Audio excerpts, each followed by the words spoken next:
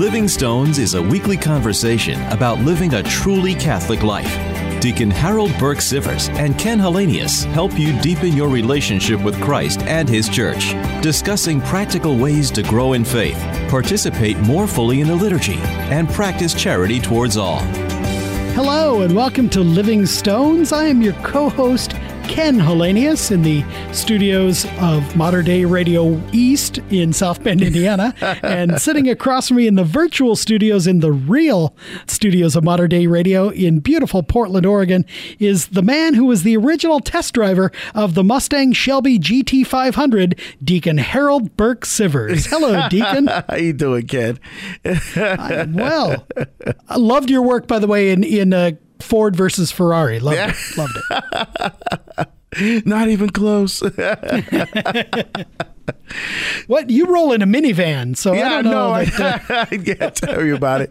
That is I'm not throwing any stones. So do I. That's right. So very true. Very true.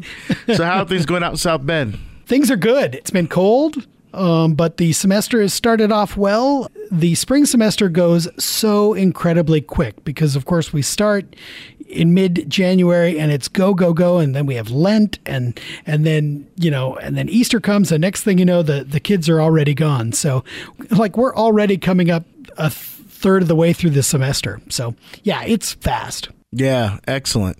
And I'm just doing my usual road warrior thing.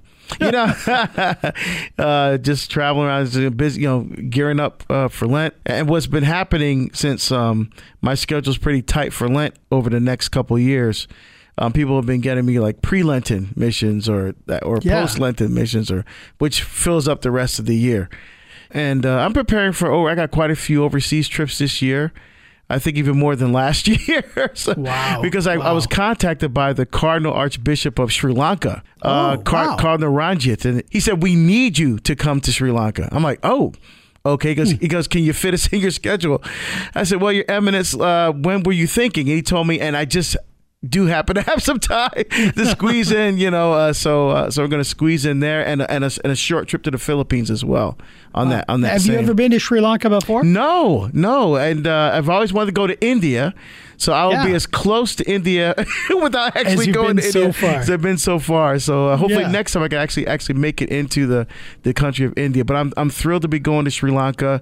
Yeah. And he wants me to focus on apologetics there. Wow. So his coordinator is going to be contacting me now. Now that I said yes, he said someone else is going to be doing all the arrangements with me and stuff to make that happen. Right. So, yeah. Wait a minute. You're saying that the Cardinal isn't the one who's making your flight plans and arranging catering and table linens and stuff like that? No, believe it or not. No, but I'm looking forward to meeting them, and and I'm grateful to God again for this opportunity to be able to travel and to share the beauty and truth of our one holy Catholic and apostolic faith, because it really is life-changing, a life-changing encounter with the living God. In the person of our Lord and Savior, Jesus Christ. So, and that's the beauty of the sacraments. And that's one of the things that I love about working with RCIA at my parish is that this encounter with Christ changes lives in a way that not only makes people want to be better, but gives them the grace to actually follow through with that desire. Yes. And the graces that come through the sacraments, the encounter with Christ, obviously our Christian life beginning with baptism and confirmation, but then being constantly nourished by the Eucharist. This is something that we as Catholics have access to at every Mass. We get to encounter the living Christ. We talk about a personal relationship with Christ, an idea that is so important, especially among our evangelical brothers and sisters. Do you have a personal relationship with Christ? My answer is always, well, yes. I consumed him and took him into my very body just last Sunday or just yesterday at Mass, whatever day it might be. So yeah, I have a personal relationship with Christ because of the sacraments. This is the gift that we have, and it's such a blessing, a literal blessing to us each and every time we encounter Christ, especially in the Mass. Yeah, and what's interesting to me is when we hear about people that begin to have that encounter, that may have a relationship with Christ, and now they're discovering the richness and beauty of Catholicism. They want to go deeper. And recently we've heard in the news, well, two things we've been hearing about in the news. First of all, that there is a lack of belief amongst Catholics of Jesus Christ, fully present, body, blood, soul, divinity in the Eucharist. I mean, I think everybody's heard the statistics, and they're abysmal. Right. Not only about mass attendance, which is bad enough, but people not even believing that. I mean, that's one of the core foundational elements of our faith. That's the gift that Christ left to us. The gift of himself. Yes, he left us his church. He left us the Holy Spirit. He left us a lot of things. But he left us especially his real and living presence, as you said, that we consume, the two become one flesh, like in Genesis. The exchange of love and life and intimacy and communion in that most blessed sacrament, and people don't believe it. That's a problem. That's a problem. Yeah. They don't understand it, and then even if they do understand it, they don't believe it. They don't buy it, as it were. Exactly, don't buy it. It's a problem. Absolutely. And the second thing that we've been hearing about lately, EWTN's been airing The Journey Home for forever, almost since Mother started the network. And, very, very popular show because people are telling their stories of that encounter with Christ. And especially with the church's sacred tradition. Well, he's not Catholic yet. I say yet. But the very popular Protestant preacher, Francis Chan, and I'm sure many people have seen this YouTube video, 3 minutes or so of a presentation where he's coming to realize about sacred tradition and the Mass and the Eucharist. Very interesting, and a lot of people have been commenting about it. We thought it's important for our listeners to at least hear a little bit of what he has to say, given the fact that we are living in a time where a lot of Catholics are struggling with their belief in Jesus and the Eucharist. So we're going to roll a clip and listen to what he has to say. Again, I'm not making any grand statements. I'm just saying some of the stuff I didn't know. I didn't know that for the first 1,500 years of church history, everyone saw it as the literal body and blood of Christ. And it wasn't until 500 years ago that someone popularized a thought that it's just a symbol and nothing more. I didn't know that. I thought, wow, well, that's something to consider. And while I won't make a strong statement, I will make a statement about this. It was at that same time that for the first time, someone put a pulpit in the front of the gathering. Because before that, it was always the body and blood of Christ that was central to their gatherings. For 1,500 years, it was never one guy and his pulpit being the center of the church. It was the body and blood of Christ. And even the leaders just saw themselves as partakers. And oh man, we're not worthy, we're not worthy, we're not worthy. I say that because the church is more divided than any time in history. What does this book tell us clearly? That he does not want any divisions in his church. And for 1,000 years, there was just one church. Did you know that? We're so used to growing up in a time when literally there are over 30,000 Christian denominations right now. But for the first 1,000 years, there was just one. What was interesting is communion was at the center of the room every time they gathered. And it wasn't a pulpit where a guy preached after studying in his office by himself for 20 hours. See, right now, we've got guys like me that go in a room, study, That's what I was doing for years. Listening to Mr. Chan there, what I'm reminded of is the quotation from St. John Henry Newman, "To be deep in history is to cease being Protestant." And what does he say? But what does Francis say there? But he said that I didn't know that for the majority of the church's history that we believed this to be the body of Christ. I just didn't know. And once you start reading history, and once you start kind of digging in, especially digging into the earliest statements in the church, the earliest saints, the people who knew Christ and the first converts to the faith after the apostles, people like Justin Martyr, who dies in the 140s.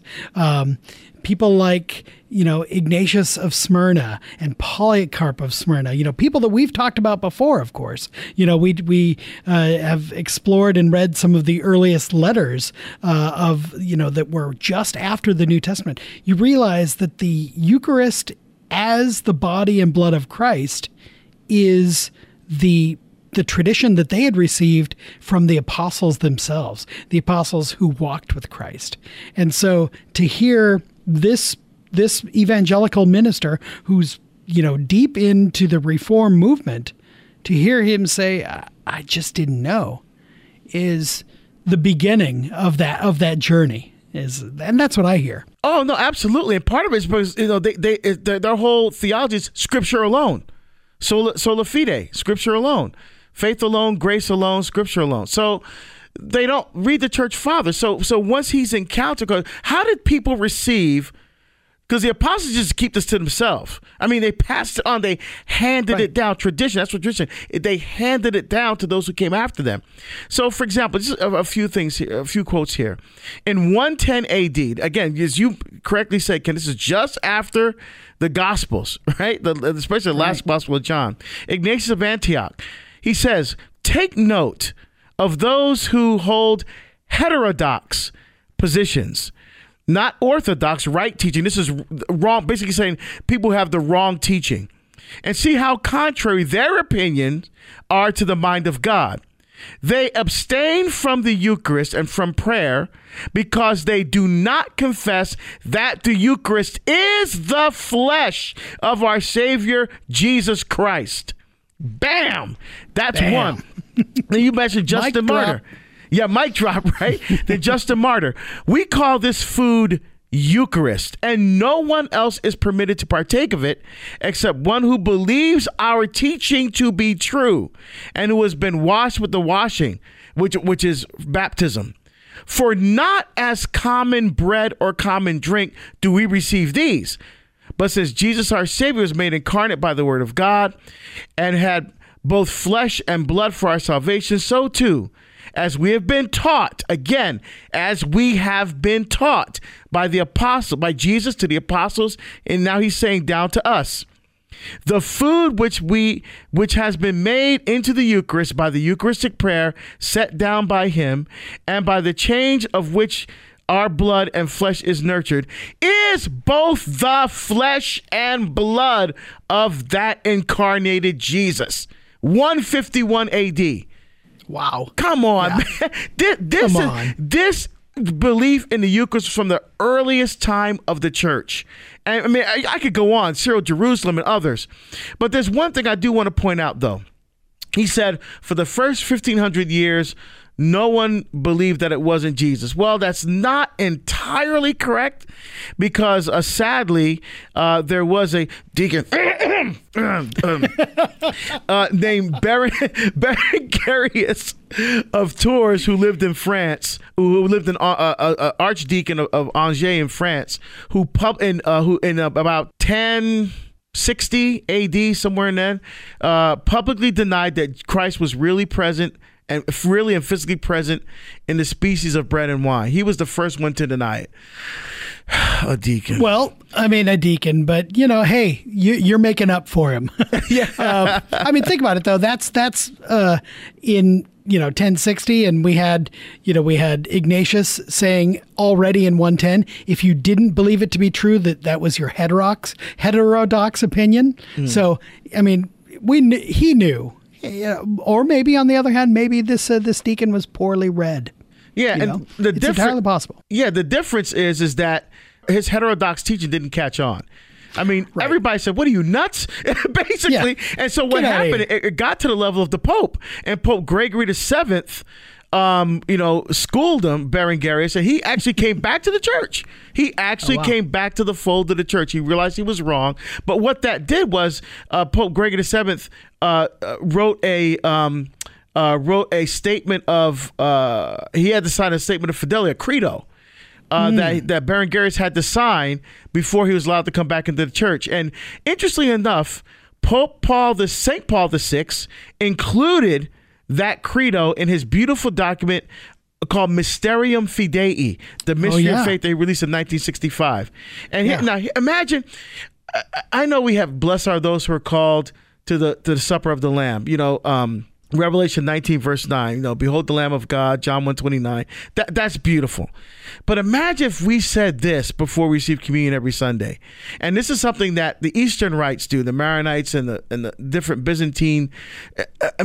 I believe in my heart and openly profess that the bread and wine placed upon the altar are, by the mystery of the sacred prayer and the words of our Redeemer, substantially changed into the true and life-giving flesh and blood of Jesus Christ our Lord.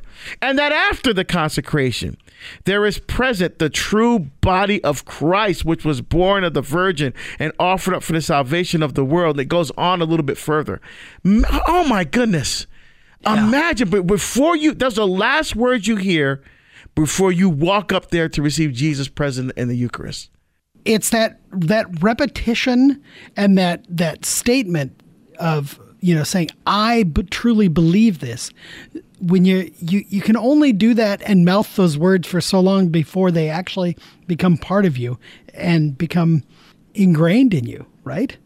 Oh, no, exactly. I mean, a beautiful prayer. Gosh, I mean, I just imagine what that do for the faith of people hearing those. I mean, hearing that core teaching and then go forward to unite themselves with the Lord in that sacrament. Yeah. And imagine someone sitting there going, wow, I actually don't believe that. Or, I'm at a place in my life where I've sinned and I can't fully give myself to Christ because, just the examination of conscience that would go on during that time and how we would want to receive communion kneeling and in a very reverent way. Knowing that we're receiving the true God of our salvation, who's giving us the gift of himself to strengthen us on this journey of life, to get us over the humps and the hurdles that everyday life throws at us. It's just a powerful witness. And, we're going to continue to pray for Francis Chan. And that, that I'm sure that he's getting lambasted by other Protestants, I looked him up and kind of read a bit about, what people have been saying about this particular little segment of the speech of the talk that he gave. And what we just heard is a segment of a segment. Looking at the longer piece, you realize that he's been kind of building to this for a while and reading some of the commentaries, especially from his evangelical brothers and sisters. They've been saying, he's been going down this road for a while. He actually prayed with Catholics once on stage and things like that. And of course, when the people who wrote this blog or this reflection that I was reading, they did not receive that favorably. They thought that this is the road to perdition for Mr. Francis Chan. But, for us, we would love to have him come home. We would love, one of the things that I always joke is stop protesting. Don't be a Protestant. Yeah. Stop protesting. Come home to the fullness of the faith where you too can be in communion, true communion with us. And, in the compendium of the Catechism of the Catholic Church, Question 291 asks that very question. Well, what is required to receive Holy Communion? And so if you're out there and maybe you're wondering, I'm kind of interested in the Catholic faith and I would like to receive Holy Communion. Here's what the Church says. To receive Holy Communion, one must be fully incorporated into the Catholic Church and be in a state of grace, that is, not conscious of being in mortal sin. Anyone who is conscious of having committed a grave sin must first receive the sacrament of reconciliation before going to communion. This, of course, by the way, is what St. Paul said is, do not eat and drink the cup of the Lord unworthily, Going back. Also important for those receiving Holy Communion are a spirit of recollection and prayer, observance of the fast prescribed by the Church, and an appropriate disposition of the body, gestures, and dress as a sign of respect for Christ. So that's what the church teaches, kind of the practical aspects of what do we have to do to receive Holy Communion. And you'll notice those don't apply only to non-Catholics. They apply to all of us, Catholics alike, who are presenting ourselves to receive Holy Communion. Are we in that state of recollection and prayer? You know, as you mentioned, Deacon, the great kind of prayer of faith in the Eucharist helps put us in that state of recollection.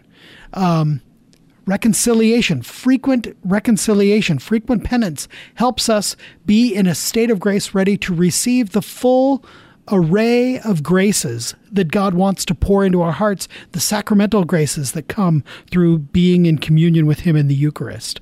And then also, again, as it says, it even descends down to how are we dressed? How is our comportment? Are we respecting the Christ that we are about to be receiving into our body, soul, and divinity?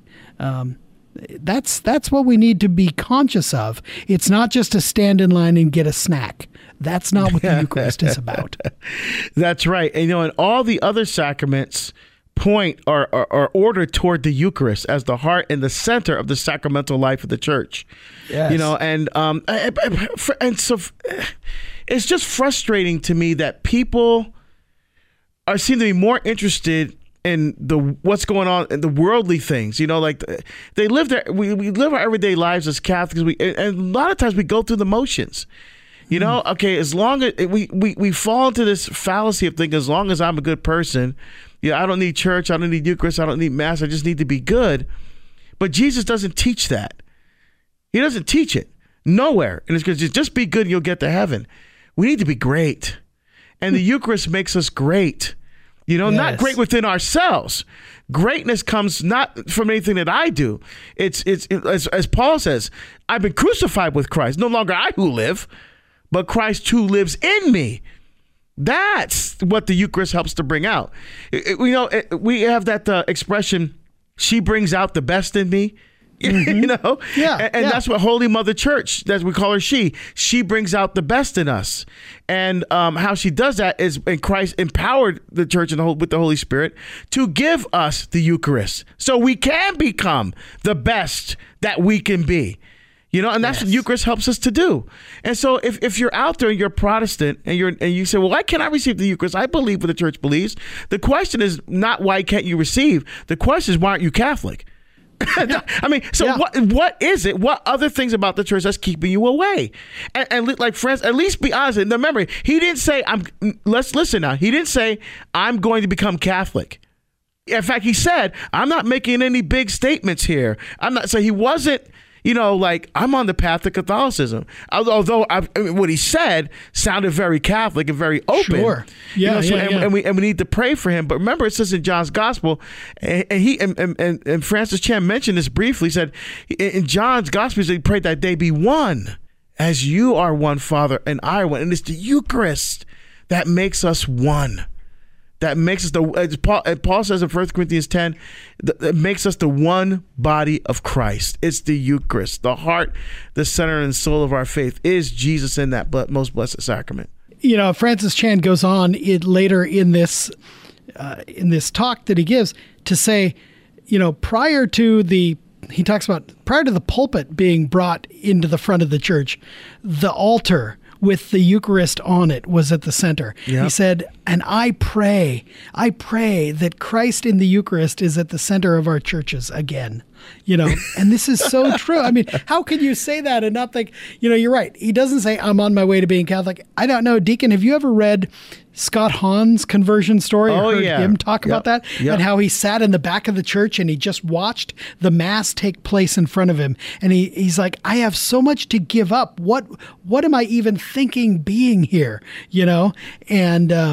And that's often it's a practical consideration for people that are thinking, I can't become Catholic because I'd have to give up so much. I'd have to give up family. I'd have to give up relationships. I'd have to give up my job.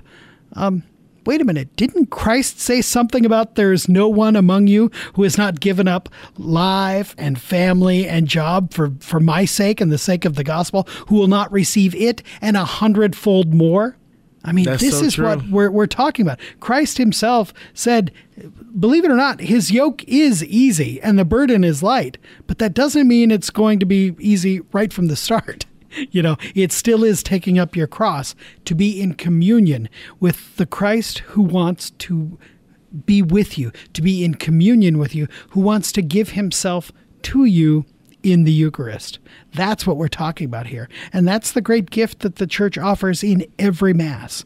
And so, friends, come home. Yeah, and I just want to, we got a couple minutes left, but so I want to put in a plug here for Eucharistic Adoration. Oh. You know, if you're struggling with the presence of Christ in the Eucharist, if you're even Protestant, and you're like, oh, I'm not sure about this, find a Catholic church that has Eucharistic Adoration. That means that Christ present in the Blessed Sacrament is exposed in what we call a monstrance. It's a sacred vessel that is only designed for one purpose, to hold the Blessed Sacrament. To show him. To show. The monstrarium means to show Jesus Christ. You see the Eucharist there. And just say, you know what, Lord, I'm struggling with this. You know, I heard this Francis Chan video. I heard Deacon Harold and Ken talk about this on Living Stones. And is this real or not? Show me. Are you really there in presence? Show me. And just be in his presence. And just, you know, at worst, you spend an hour. 24 hours a day, you spend an hour in prayer. You know, Yeah. but challenge the Lord. Don't be afraid to say, okay, I'm open. Show me where the truth. Lead me into the fullness of truth. You know, and I promise to pray for each and every one of our listeners here on Living Stones in my Eucharistic Adoration this week. And Yep, me Deacon, too. I know you pray regularly too. Absolutely, So we will keep every you week. all in our prayers. Friends, we're at the end of our show tonight, but we want to encourage you to stay in touch with us. Find us on Facebook at livingstonesmedia.org. You can also download all the previous episodes of the show at materdeiradio.com.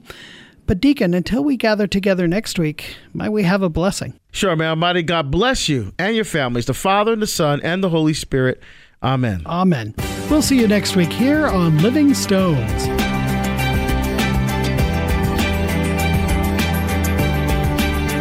You've been listening to Living Stones with Ken Hallenius and Deacon Harold Burke Sivers. Living Stones is produced at the studios of Mater Dei Radio in Portland, Oregon. For more information about this show, go to materdeiradio.com. That's MATERDEI radio.com.